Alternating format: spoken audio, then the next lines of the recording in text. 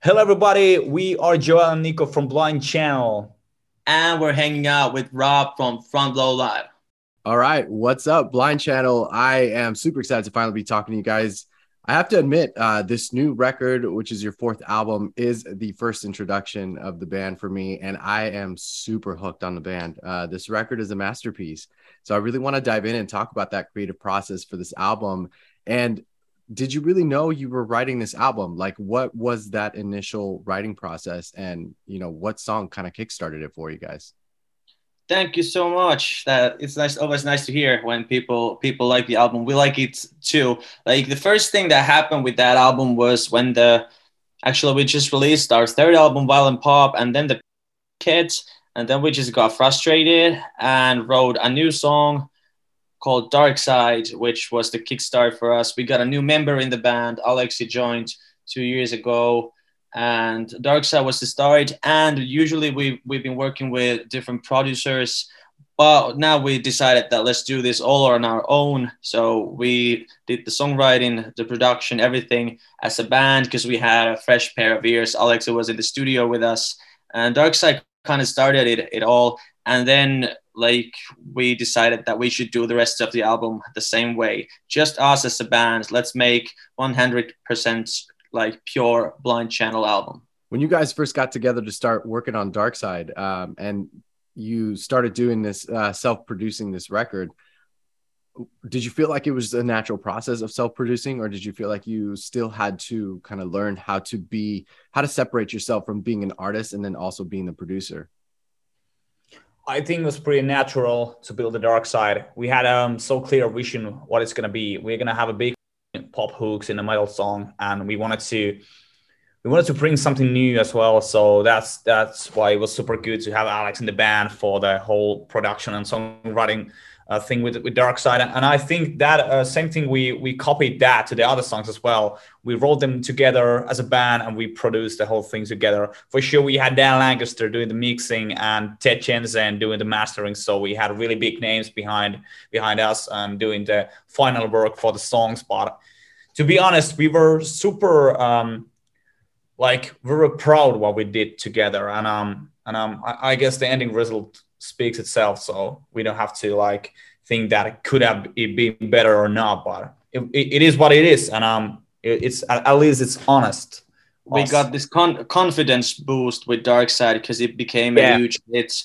Then we were more confident than ever, and we didn't really care like love it or hate it or whatever. This is Blind Channel. This is what we want to sound like in 2022. Due to the fact that during the time of the recording and the writing process of this album, there was no performance, there was no tours, there was no shows.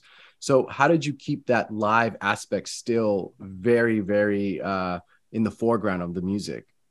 We were one of the lucky ones actually here in Finland that we actually got to play some shows. Not too much, but some shows were still happening because we kind of blew up during the, and then we got extremely lucky that we got to there were these waves in Finland like the rest of the world as well, the waves of the, so every time the wave would calm down, our shows were there. So we actually got to play some shows, which was super cool.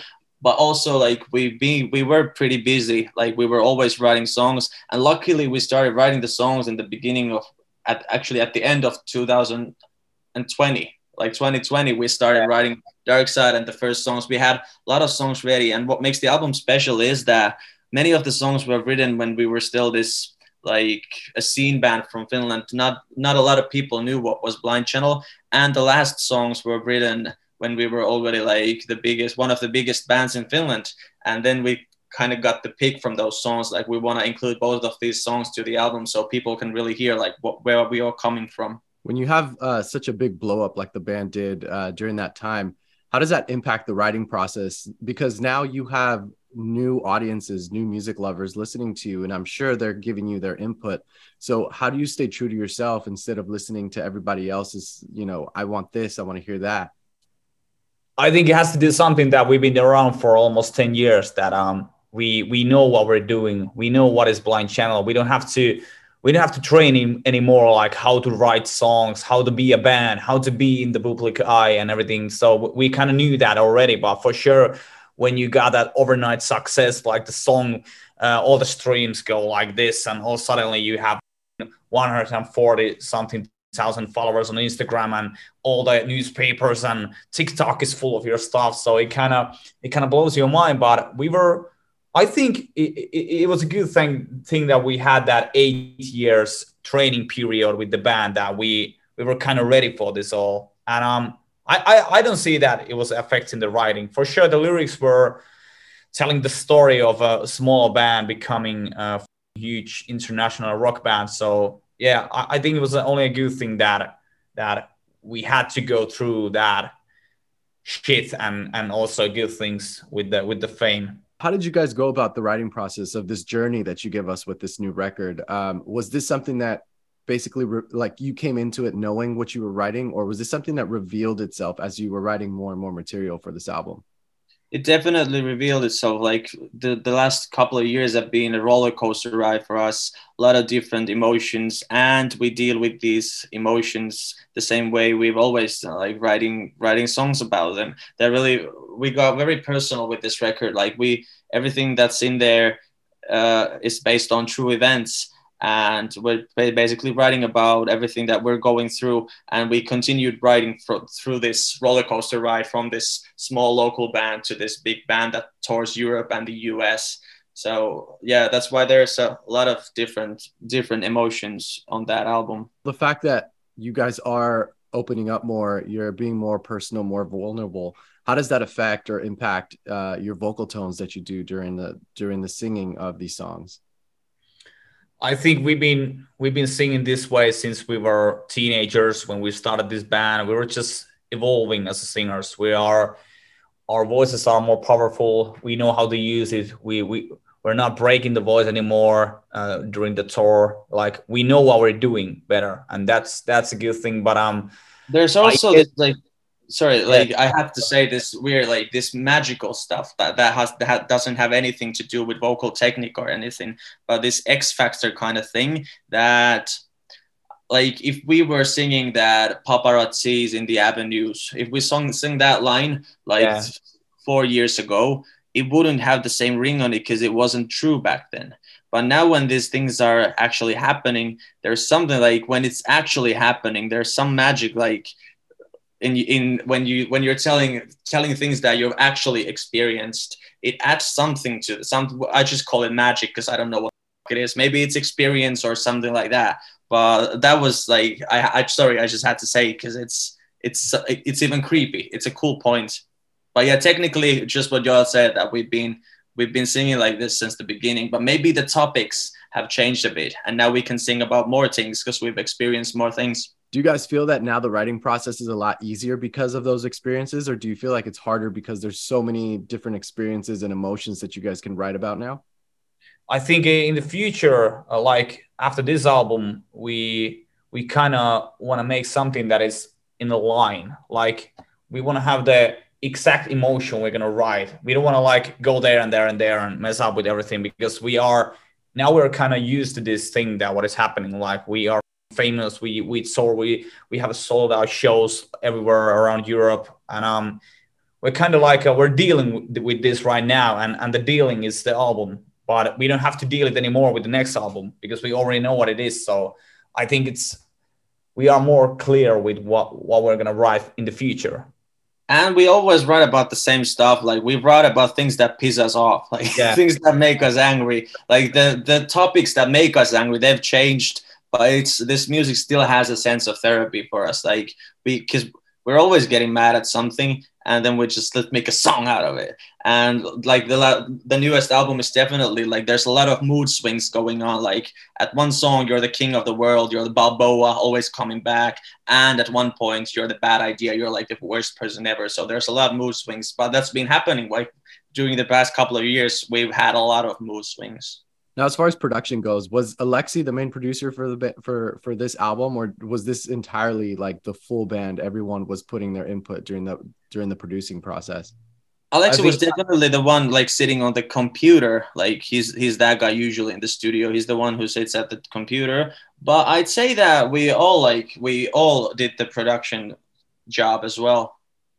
Yeah, we had a lot of ideas, and like, for example, when we are recording drums, we have this one guy also like doing the recording and giving tips for how the snare could sound and all that stuff. But I think it's a really cool mixture of different kind of guys with the different backgrounds as a musician, and all suddenly there's something really fresh and new, what we call violent pop, like the genre we have. And yeah, like Nico said, Alex was the one behind a lot, no Pro Tools, and there was so many brains also. Yeah. You guys mentioned Dark Side basically started once Violent Pop was out.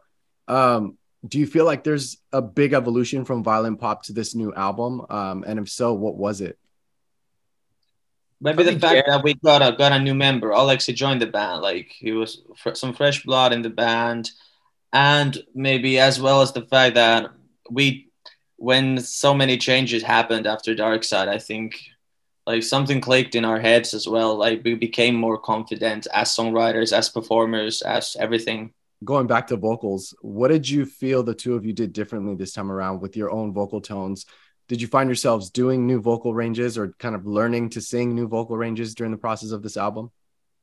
I think Balboa, for example, was something new for me, because I was like, every time back in like the 3 first albums, I was singing super high and super powerful vocal chords. But with Balboa and Bad Idea, I found this really soft and low vocal tone that was working really well. So yeah, there was some evolving, but I think we are still the same band doing the same thing. We're the angry young man shouting about the things that pisses us off. And yeah, we just evolve. Yeah, and I think like one of the new things was like, for example, that Joel doesn't always have to be like screaming his lungs out. He can also like sing a bit lower. And then maybe like I've always been the chameleon guy. Like I'm screaming or rapping or singing these pop hooks. So I guess I found my own sound during this album. Like it started with Dark Side, the every psycho in the scene, hands up and follow me thing. Like, that's not screaming, that's not rapping, that's something in between.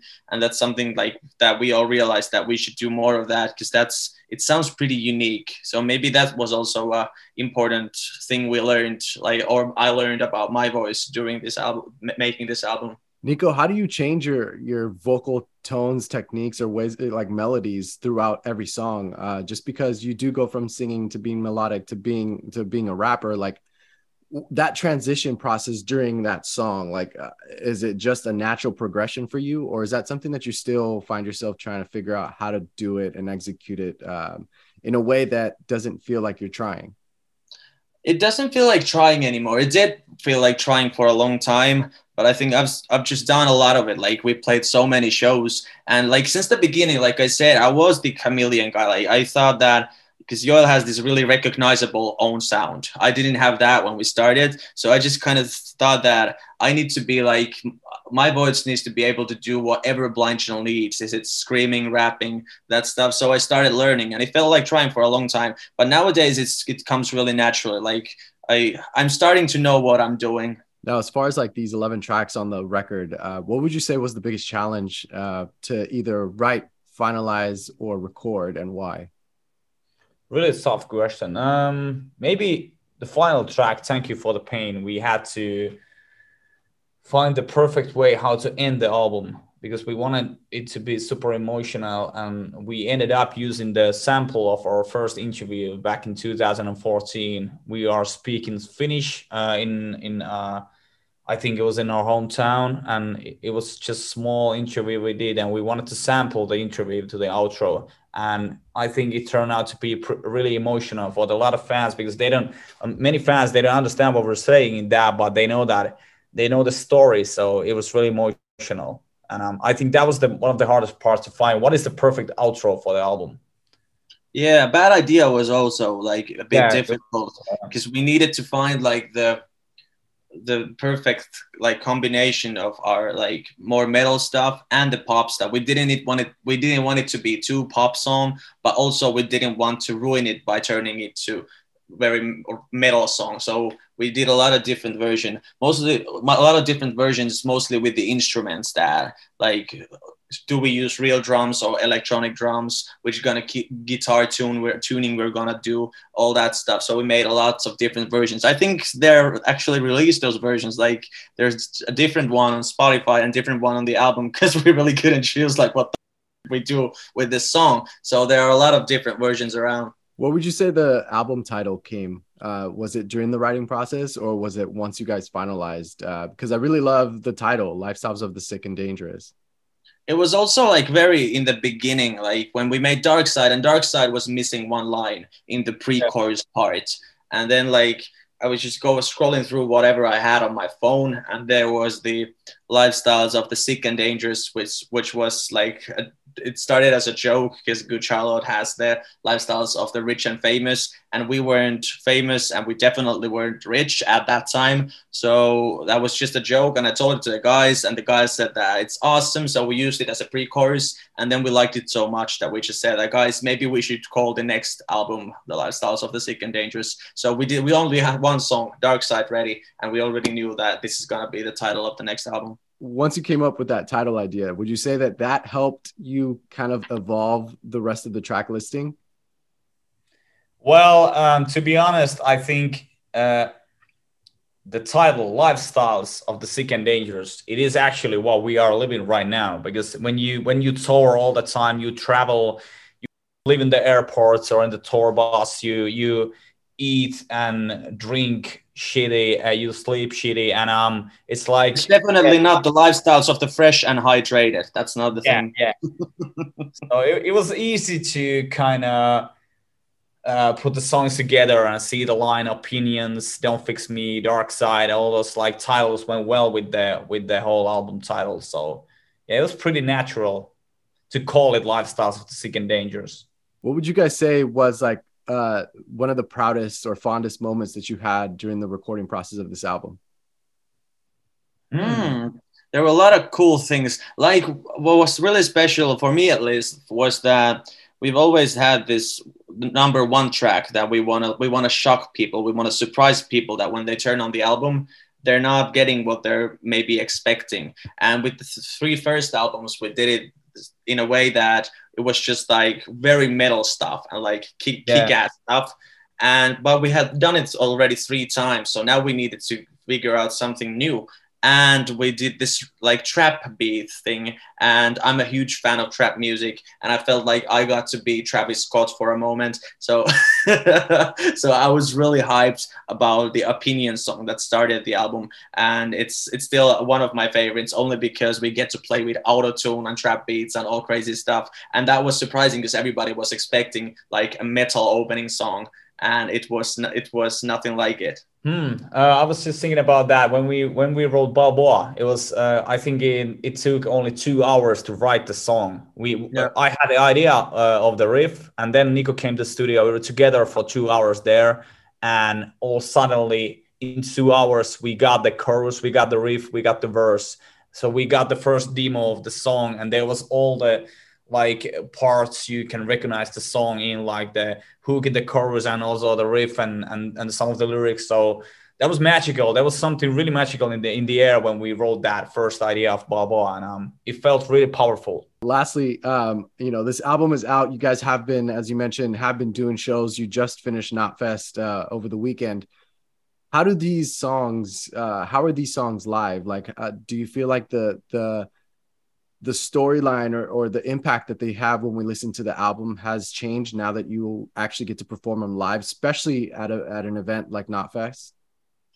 Well, we're definitely a live band, and it's been really exciting to finally, like, we had the album ready like a long time ago. So we've had the songs in our hands, but now they're out in the world, and now the fans can sing them with us. And of course they feel better. I think they feel even better live, the songs, because we get to like, they bang better and they're violent. There's this kind of punkish vibe in our performance. It's very crazy, very intense.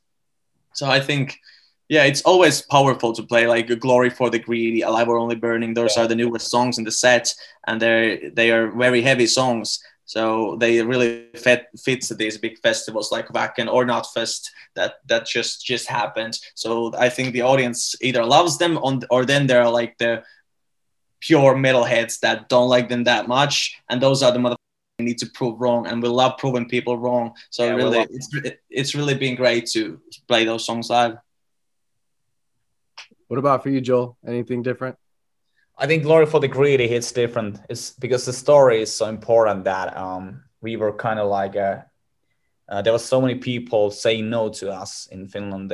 All the labels, all the big medias were like, you're not gonna be like you're not gonna be the biggest band for Finland, and you're not gonna make it. And all suddenly, when things started to happen really fast, we wanted to make a song about those greedy assholes that say no to us. So it's really emotional to scream the final Glory for the Greedy line when we're playing live, and I'm on my knees on the front of the stage just screaming so loud. It just hits different for me.